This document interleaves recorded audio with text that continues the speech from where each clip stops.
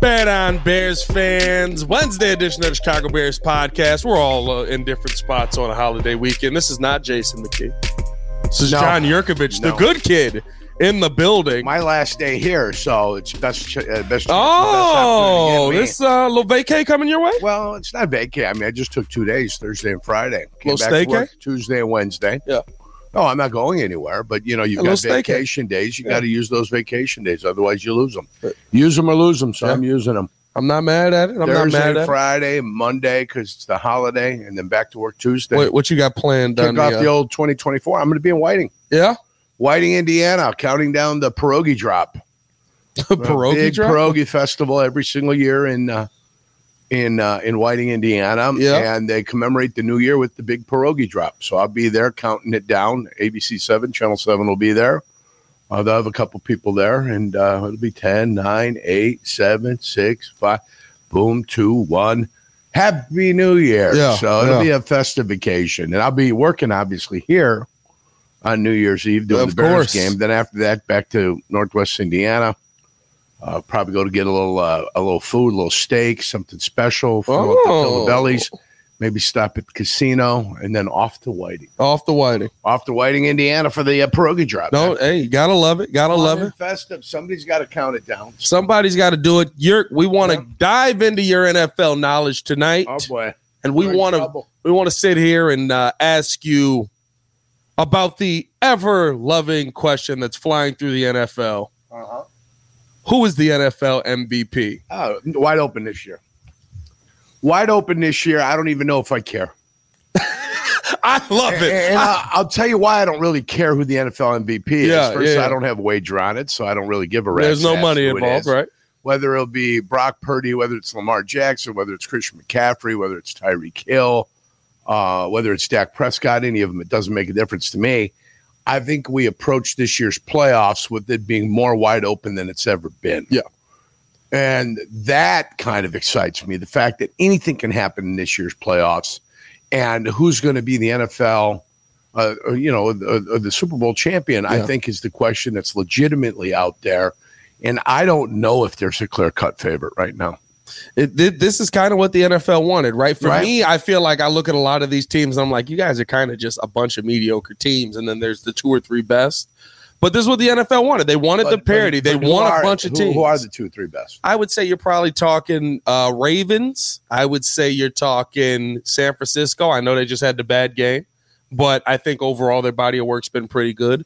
I would say Miami, and I think that's probably your 3 best in the NFL right now. I think it's hard to keep Dallas maybe, but on 2 games losing there. I think it's hard to keep a level of excellence over the course of a 17, 18-week season.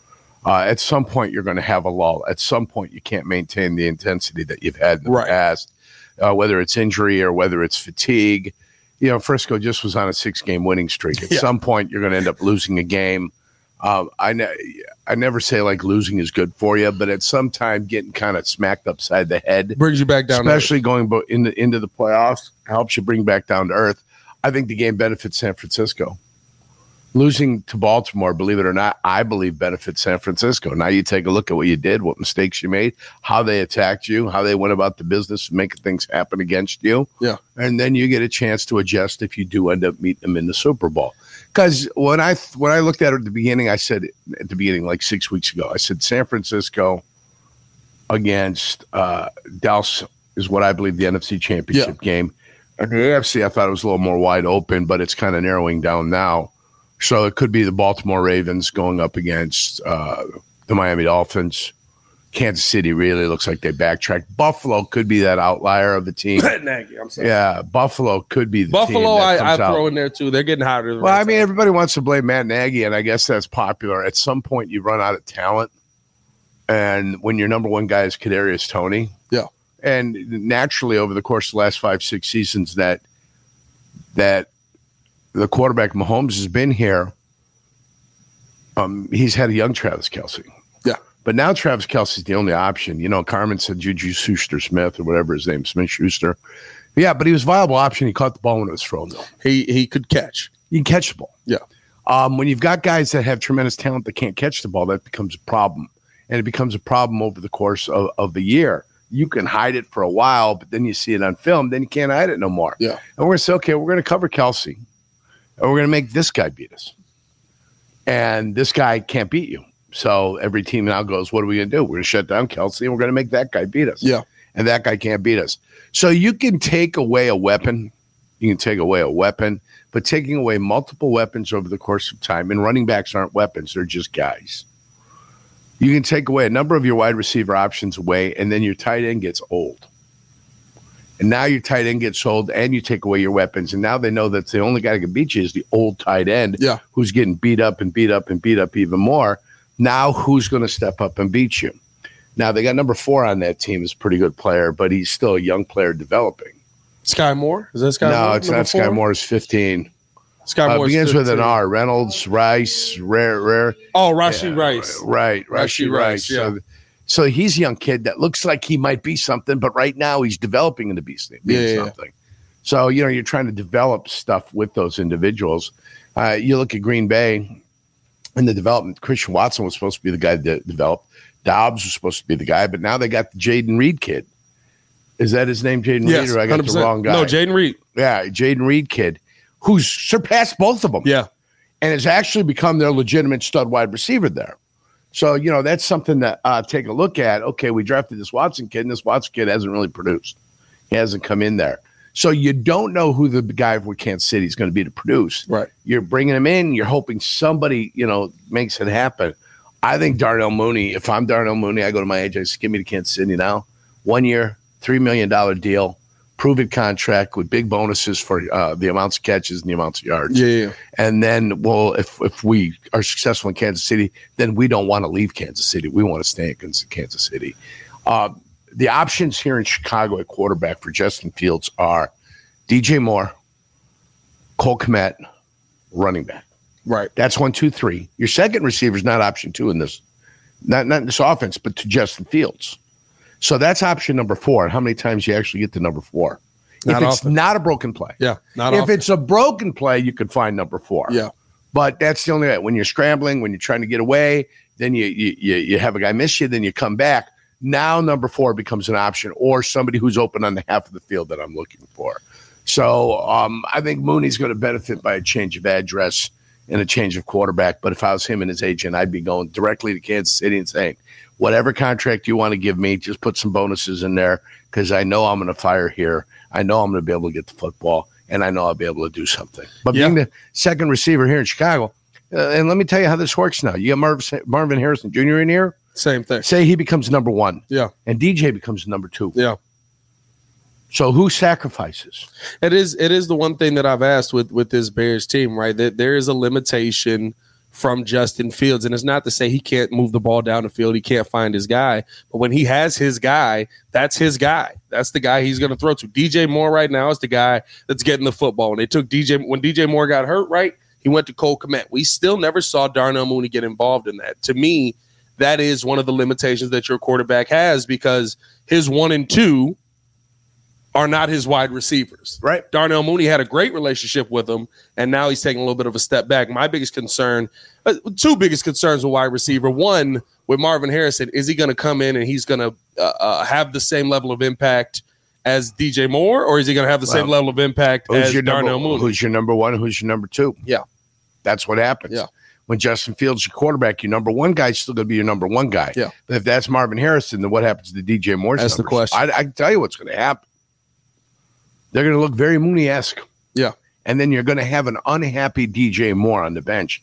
An unhappy Darnell Mooney, nobody cares about. Right. But if you have an unhappy DJ Moore on the bench because he's number 2 wide receiver, and if Harrison comes here and he's not getting the football, right, you can bet your sweet ass that Marvin Harrison Jr. is not going to be a happy camper either. It's going to be some George Pickens. George Pickens-esque conversation. It's not Peyton Manning with DJ Moore and Marvin Harrison Jr. Right. When they had Reggie Wayne and Marvin Harrison Jr., that offense flew. Marvin Harrison, yeah. Dallas Clark. Yeah. Everybody was getting their piece of the pie. Eats. Everybody's getting the football. So it's different here in Chicago. It's just the way it is. Justin Fields, your quarterback. It's different in Chicago. And the hierarchy of receivers are DJ Moore, tight end, running back, second wide receiver. Yeah. How'd you like to be a fourth wide receiver on this team? Wow. Tyler Scott? Wow. Valus Jones?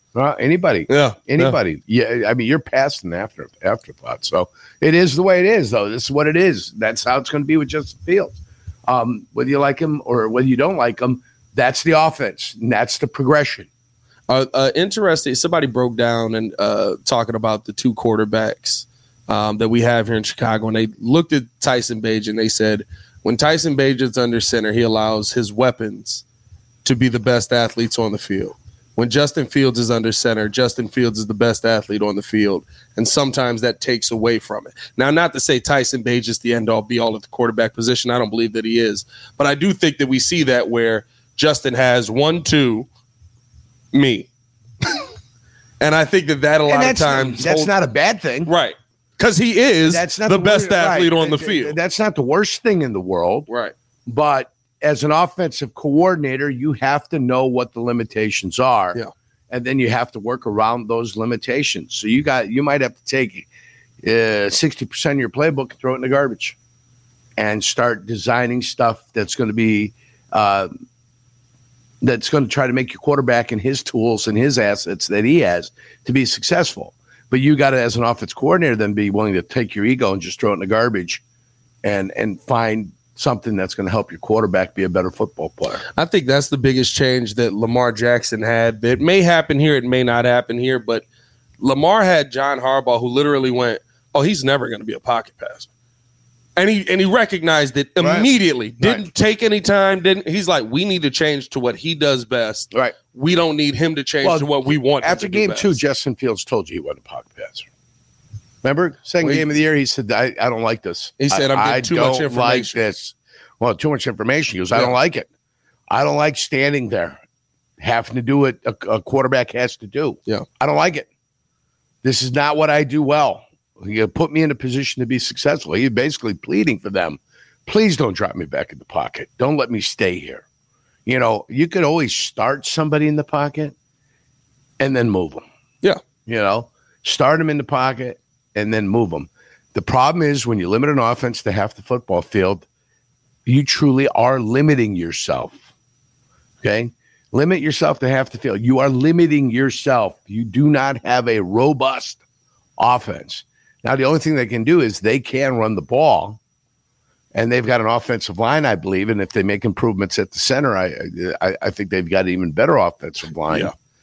And, Whitehair and Patrick actually played halfway decent against Arizona. That's because 98 on the other side was garbage. He was garbage on the other side. My God. I mean, he was stuck at the line of scrimmage on the double. Lucas Patrick got called for a holding. The guy looked like he was loving it. Yeah. I'm Velcroed on. I throw a hand up, and the guy that hadn't thrown a flag all day felt like, well, they're not going to pay me if I don't throw a flag. So he threw one on I thought that was a clean play. A mystery holding call. You want to know about mysteries. Wasn't that was on the Justin Fields run to the left, I believe? Yep. The NFL officiating is at its very worst this year.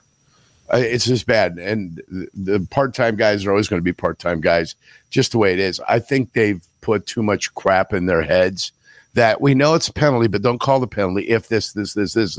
I saw Joey Porter interfere with the wide receiver of the Pittsburgh game. Yeah. They interfere with him in the end zone. He's trying to make a great catch. He's got one hand on the ball, and he's being tackled by Joey Porter Jr. in the end zone. And they show the slow-mo from the camera that's above the quarterback, and you could see it. It's plain as day. He was interfered with the whole time. Yeah. The whole time he was being interfered with. Nothing. And you look at the official, and it's like, they're clueless. They've got no idea. And if they got headsets on, I wonder if they're getting the directions from up above, which is the worst. Get the headsets out of your ears. Get them out of your ears. I don't want to see anything in there. Any earpieces in there for me, no good. Because it is at an. I agree with you. NFL officiating it's probably the worst of all sports. Oh, it's terrible. It's the worst of all sports. It's terrible. And there's so much protection for them after the fact. I think about the Justin Fields first Hail Mary that clearly wasn't an interception. Clearly, right? They never turned it over. The ball touches the ground completely. Yeah. After the game, because it was called as a the play was an interception. They allowed the play to stand. And I feel like that was the biggest issue when they had you got a challenge on pass interference and things like that. Guys were too proud to say, I was wrong. Well, the change of possession, too. Yeah. Change of possession is automatically supposed to go under review because you went in at halftime. What'd you do? The guy have to go pee? The guy upstairs, did he have to go pee? Yeah. Did he have to go to the bathroom? Did he have to go get himself a hot dog? Did he have to get in line first at the little luncheon thing they have at halftime up there for him? What is it that he didn't do? Why didn't he do his job? Why didn't he come back and say, hey, that's an incomplete pass. That's not an interception. We adjust it, as we go on. The kid will find out after the game that we ruled it an incomplete pass. So, what's it like trying to adjust to an inconsistent ref, like a referee that starts the game calling something a little looser? Well, that's and then hard. In the second half, that's a flag. That's a flag. That's tough on defensive backs and it's tough on receivers. That's who it's the toughest on. Yeah. Offensive line and defensive line, we usually don't have to put up with any of that. There's holding on every play. It's just if they decide to call it. Theoretically, it's got to be at the point of attack. Can't be on the backside. It's got to be at the point of attack. And the play has to be going for positive yardage. If what they say is you're being held and the play is for no yards or -1 yards, there's no penalty. Right. They don't want you to call the penalty on that. So they put so many caveats where even though it's the penalty, but we don't want you to call that penalty if it's for no yardage, even though it's at the point of attack and it's bad. They get graded down for that. So while you're seeing stuff, you see a holding call, now you got to go back in your mind and you got to go, okay, what are my 27 caveats to not call this penalty? Boom, boom, boom. Does any of what I'm thinking about calling? That's why you see hesitancy. That's why you see two referees looking at each other going, what are we doing? Yeah. What kind of call should we make here? Because they know what the call should be, but now they got to go through all the stupid caveats they got in their brain that if this, then that, then only this, and not that, when, and it's crazy. It's the stupidity that they've created. And part of it is the officials and old officials that have come in here and they advise everybody. And then they say, oh, but if this would be a holding call, but this and that and that. And no, it either is a holding call or it's not a holding call. Yeah. That's why the refereeing in the NFL is horrific and it's bad and it's terrible. It is. And how do you wager on games? I would never, ever wager on an NFL game knowing that the officials have so much subjectivity in it. It's brutal. It's awful. The NFL is at a point. I mean, it's the only league I've ever seen where because a call is bad, gambling sites will say, we'll give you your money back. Well, they do it in soccer sometimes too. Do they? Yeah, they'll do it in soccer sometimes. Now, soccer's got a direct thing to the thing, and they got VAR, and they got all types of craziness out there. They've got their own dilemmas and problems out in Europe for soccer, but it's problematic out there too. Would you ever want to move away from almost going to the point where there's not the robot like a eye in the sky? You got to have the officials on the field. I prefer my officials to be about 35. Yeah. 40, we got some spry old guys out here running. Be physically fit. I mean, that'd be my preference. Yeah. But some guys in their 50s and 60s are in pretty good shape and could fly up and down the field. But you certainly Jr. still out there? You have, with the gun show? Yes, he is. You have to be able to get up and down the football field. Yeah. And if you can't get up and down the football field, you got a limp, you got something, you can't be out there. Yeah. Because your inability to move, vision things too. Listen, we all got contacts, we all got everything. But listen, you got to be able to see what the hell's going on also. Yeah, so, there's some of those guys out there with the glasses on. I'm like, I can see the prescription in the camera. That's a thick one. We had good officials back in the day. They'd come talk to you. They'd be, hey, listen, if you do it again, I'm going to have to call it. Don't do that. They go to the offensive line and say, listen, you're starting to get outside. You get outside, I got to call it. So Bears fans have had a lot of beef with officials when it comes to Justin Fields. They feel like he's not protected. Well, he's not. And that the referees are basically just looking at him and saying, you're a runner, you're supposed to get hit. No, that's not what they're saying. They're saying, well, he didn't mean it. That's what they're trying to say. Well, he didn't mean it. He tried to lay off. He didn't really hate you, which doesn't make a difference. Yeah. They used to breathe on Tom Brady. Somebody got a penalty. Yeah. Tom would be mad. And he'd look at the official, and the official would go, oh, sorry, Tom. Let me throw a flag in the air. Let me call something on these guys because you look upset. So Cam Newton was the first guy that was victimized by that. And it was terrible. It was terrible. The minute you give they're marking you back. When you give up your slide, it's not even when you hit the ground. It's like when you start thinking about sliding. Yeah. They're punishing people, and I hope they tells Justin Fields that. He almost didn't have a first down the other day because they were mismarking him. He was going toward the sideline. He slid before the sideline. He was a yard and a half on the other side. And the person on the sideline's moving. What are you doing? Yeah. What is wrong with you? I mean, what are you looking at? Come on. It's such a crock of shit. And like I said, I've seen so much bad officiating and so many horrific calls this year that there's no way I could put a dollar on anything in the NFL. Now, maybe touchdowns, individual touchdowns. Yeah. Somebody hit a 14-legger on that one, won $470,000. Maybe that. But even then, DeAndre Swift was almost in a couple of times, and he had Swift in his. Swift finally popped at the end of the game. But it looked like Swift was in, and they said his knee had touched the ground on a play where he was running and changed course. And so he didn't get one. So it almost looked like, geez, they didn't give that one to him. How they went back, looked at it, and they didn't put him in. And the other one was Isaiah Pacheco. Looked like he was going to be in. They called a penalty a couple times, and then he finally got in at the end of the game. And the guy had a wager on Pacheco, too. Oh, that's right. This just happened. Yeah, I just saw that. He had 14-legger. He had a $5 wager. It was on Christmas Day, wasn't it? On 14 legs. 14 legs of it, and he got it. And he went into the next day, too. Because wasn't Kansas City on Monday?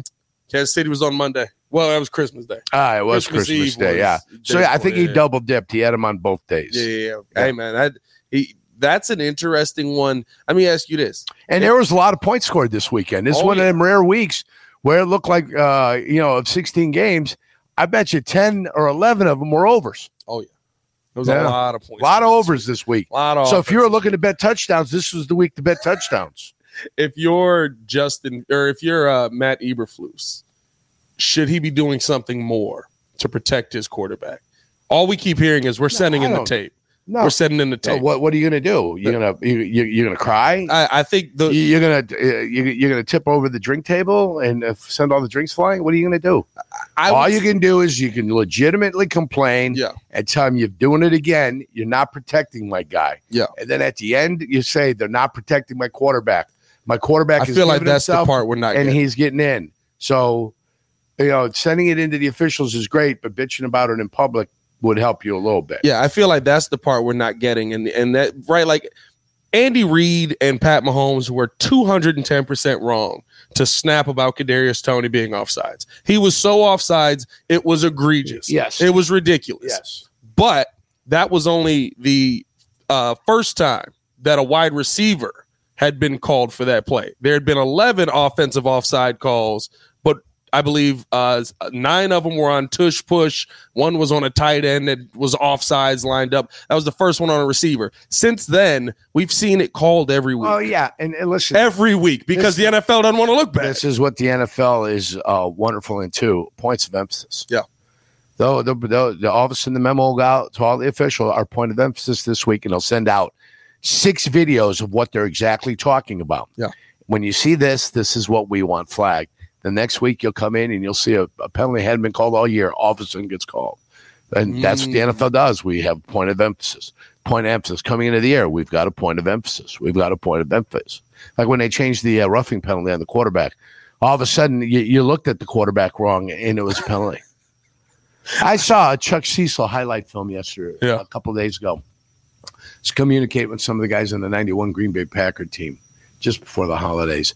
And somebody put a YouTube video up of Chuck Cecil when he hit Dave Meggett and he hit Altoon and he hit the guys from like Brett Don't Pay the Perryman with the Detroit Lions playing the league. They suspended that guy from, was it Pittsburgh? Yeah. That hit on Vontaze Pittman. And not Vontaze Burfict, the safety. The safety from Pittsburgh on the hit on the Indianapolis Colts, Michael Pittman. Yeah, they suspended him for Michael Pittman. The guy he just got hit. He was laying out. He was laying out this way. Yeah, because the ball was thrown very poorly. Yeah, he went and just put a shoulder in. He's got to defend the play. Yeah. Now I guess he's had previous incidents and accidents, and that's why they did what they did and suspended him. I guess for a couple of games. But look at the film of Chuck Cecil. Yeah, and look at what he used to do. Dave Meggett went out of bounds after he got hit by him. He had one more yard to gain, and rather than take a hit from Cecil, he went out of bounds. What's the hardest hit you ever saw? That's the type of effect.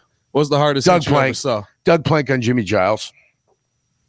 I saw in a preseason game, our corner, Dave Thomas. We're in San Francisco. It was August of 97. And Jerry Rice was coming across the football field, and Steve Young threw him the football.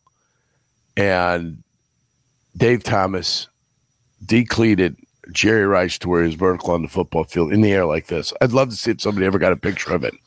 I mean, it's fantastic. It was incomplete, and Rice, hit the ground. Yeah.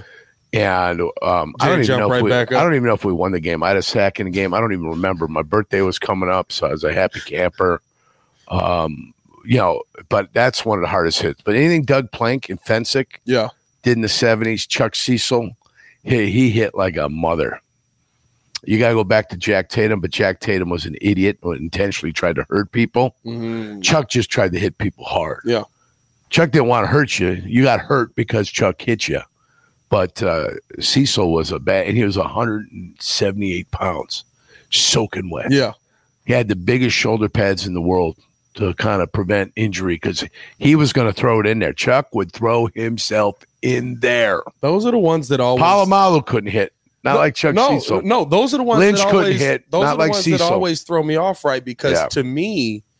Everybody thinks about like that defense where like Troy Polamalu, he's laying the boom. Ryan Clark was the one that I was worried about on that defense because Ryan Clark came flying in like a missile. Yeah. I literally there was a hit. I want to say I don't even remember what year it was, but the next year was the year where everything is we can't be hitting like this anymore. You can't leave your feet. You can't do because Ryan Clark was the guy that was, and it's always the guys that are the thinner, smaller guys. Not only that, but if receivers can run across the field scot-free and not even thinking about anything ever happening to him, well, sure, he can go climb the ladder and go get a ball that's 10 feet up there if you can't touch him. Yeah. Oh, let's wait for him to make the catch. Let's let him come down. But there was no, you went in the middle of the football field, you were going to pay a price back in the day. How do you get back unprotected? How are you unprotected? You're not unprotected. You're going up into the air. Gather yourself. Yes. When you're there, you expect to be hit. Catch the ball, and you better turtle and expect to get hit. Nowadays, they can jump up in the air, come down, and hit the ground running, not even care because they know they can't get hit. And that's what Tom Brady had talked about with it, right? And Lance said the same thing, kind of where guys' technique has fallen off because you don't have to protect yourself anymore. Right. Yeah. You're not seeing as good of offense. You're not seeing as good of caliber receiver or on the defensive side, you're getting robbed of players taking that next step because they have to take just a half a second to say, they got to hesitate. Let them land. Yeah. Let them think about it. Let me find out. Let me get my head out of there. Which shoulder am I going to hit with? I don't want to be too mean to them. Trust me, when a pass comes over the middle, instinctively you'll see a ref, the pass is going over the middle, and there they go. Yeah. Wherever the flag is. Here or it's right here in their thing. They got a hand on the flag. They can't wait to make a call on roughing the wide receiver. Yeah. Or you were too mean to him. Yeah. You were mean to him. You looked at him wrong. Let's throw the penalty flag. The dumbest one to me is still the fact that when the quarterback gets sacked, if I land my body on you, that's roughing the passer. That is mind blowing to me. So there's a difference. There's a way to hurt a quarterback where you pin his arm and drive his shoulder into the ground. Now, I think that should be a penalty. 100%.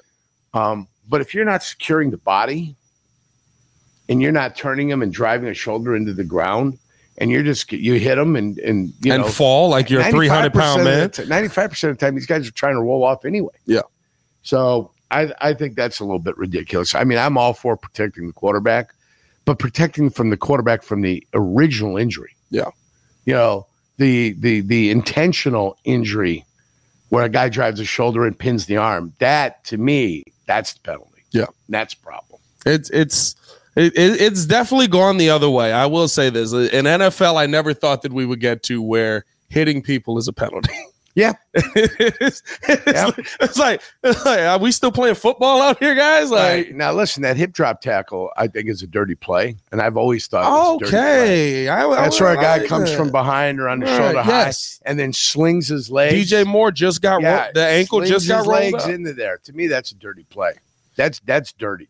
Now, see, and I've seen that before. I've seen guys' ankles just get blown to smithereens. I asked J-Mac about this, Jason That's McKee. dirty. And I asked Lance Briggs about this, and Briggs was like, you got to do whatever you can to make a tackle. Yeah. J-Mac kind of echoed that as well, but he was like, there's a better way to do it. We don't teach that. So that's something. So I was like, are people teaching this? Are people putting this out there? Or is this just guys doing it? Because it looks like a technique to me. When I saw it, who was the young man? The quarterback in college got his leg snapped like same week Mark Andrews did, right? And it looks like it's literally just stick your legs out, drop your body weight. It's a lazy tackle is what it is. It's lazy. Yeah. It's rather than getting to a guy, wrapping him up and driving through his upper body, I know I can get him down if I just throw my legs into his legs. The problem is they're susceptible to injury. Yeah. And if you don't give a rat's ass, you're going to end up hurting more than one people. There were guys that hurt multiple people with that crappy tackle. Yeah. That should be illegal. That's a garbage play. And that's a choice made by the individual. Do I drive through him and bring him down to the ground, or do I do it the lazy way? And to me, it's a lazy way of tackling. That's what it is. I feel like it's a lot of times we see it when guys are trying to catch people from behind too. Or the side. Yeah, or the side, right? Like it's almost like a horse collar type. I just got to get in there. It's either way. A guy's in pursuit of a guy coming down. Yeah. And it's starting to get away, and then he grabs the shoulder pad and then swings into the leg. Yeah. I've asked that. I've asked multiple players that, because to me, that's something that we're outlawing the tush push because of how dangerous it is. We've literally seen 4 people that's dirty. Get their legs snapped with this year. Yeah, that's dirty. Now, the only caveat I guess I would ask is this just the hot topic now, or has this been an issue? No, this has been there for a while. Because I don't remember a season. People are just noticing it. Yeah, I don't remember a season, and maybe it just didn't stand out where there were this many guys getting hurt from it. Nope, it's happened. Yeah. If you go back and you look at all the games, you'll find a number of different instances where a guy's gotten hurt on the same similar style play. Yeah. Yeah, it's awful. It's one of those plays that I don't like. I definitely don't like it. Finishing it off, Jurk. Appreciate the show. Love it. Always a great conversation with Jurk. Me and EO playing these shows, and we like Jurk's coming. He's got it. This Sunday, Atlanta Falcons. What do you need to see? Atlanta's tough. Good defense. Really good defense. I think Atlanta's tough. You got yourself a better defense than you had last week. I don't know how successful you'll be running the ball. I hate the side screens. Get rid of them. I don't want to see them ever again. Lou Getz, he hates a slant, don't he? I'm tired. He hates a slant. Utilize Herbert. Utilize your play action passing game. Utilize Justin Fields as a weapon. Listen, he can run. That's what you want him to do now. Yeah. Okay. Even if it's 10, 12 times a game, I don't care. This is the way it is. You want to win football games. You got to win football games the way you can. I think the defense is going to have to step up and play. They had no turnovers last week. They had 2 sacks. I thought they played very well. They had a little bit of a lull. Yeah. It's hard to be 60 minutes. I guess it's impossible to kind of carry that intensity the whole day. The other side does get paid too. So, I'm just looking for them to have a workmanlike effort. Yeah. And to win a game. There's a team that's a little bit better than them. They're not phenomenally better than them. It's going to be a team that they're even, and they're going to come in here, and it's going to be a game in Chicago. Yeah. And the Bears should have a definitive advantage, and the Bears should win by 7, 8 points. Yeah. This is not even a complicated thing for me. The Green Bay game will be tougher. Yeah. Jordan Love's a better quarterback than Justin Fields, by the way. It's not even close. I want you to know that. It's tough. Jordan Love is a better quarterback than Justin Fields. He just is. It's tough. One can argue. You can argue all day, and you can sit there and argue with yourself. I made the statement. I just walk out of the room. That's it. Mic drop. Don't need to hear nothing. It's the truth. Yeah. Okay? And that's just the way it is. Now, if you want to say he's a more dynamic quarterback, Justin Fields, go ahead. It depends what your definition of dynamic is. Right. But he is a quarterback in the true sense of the word, Jordan Love.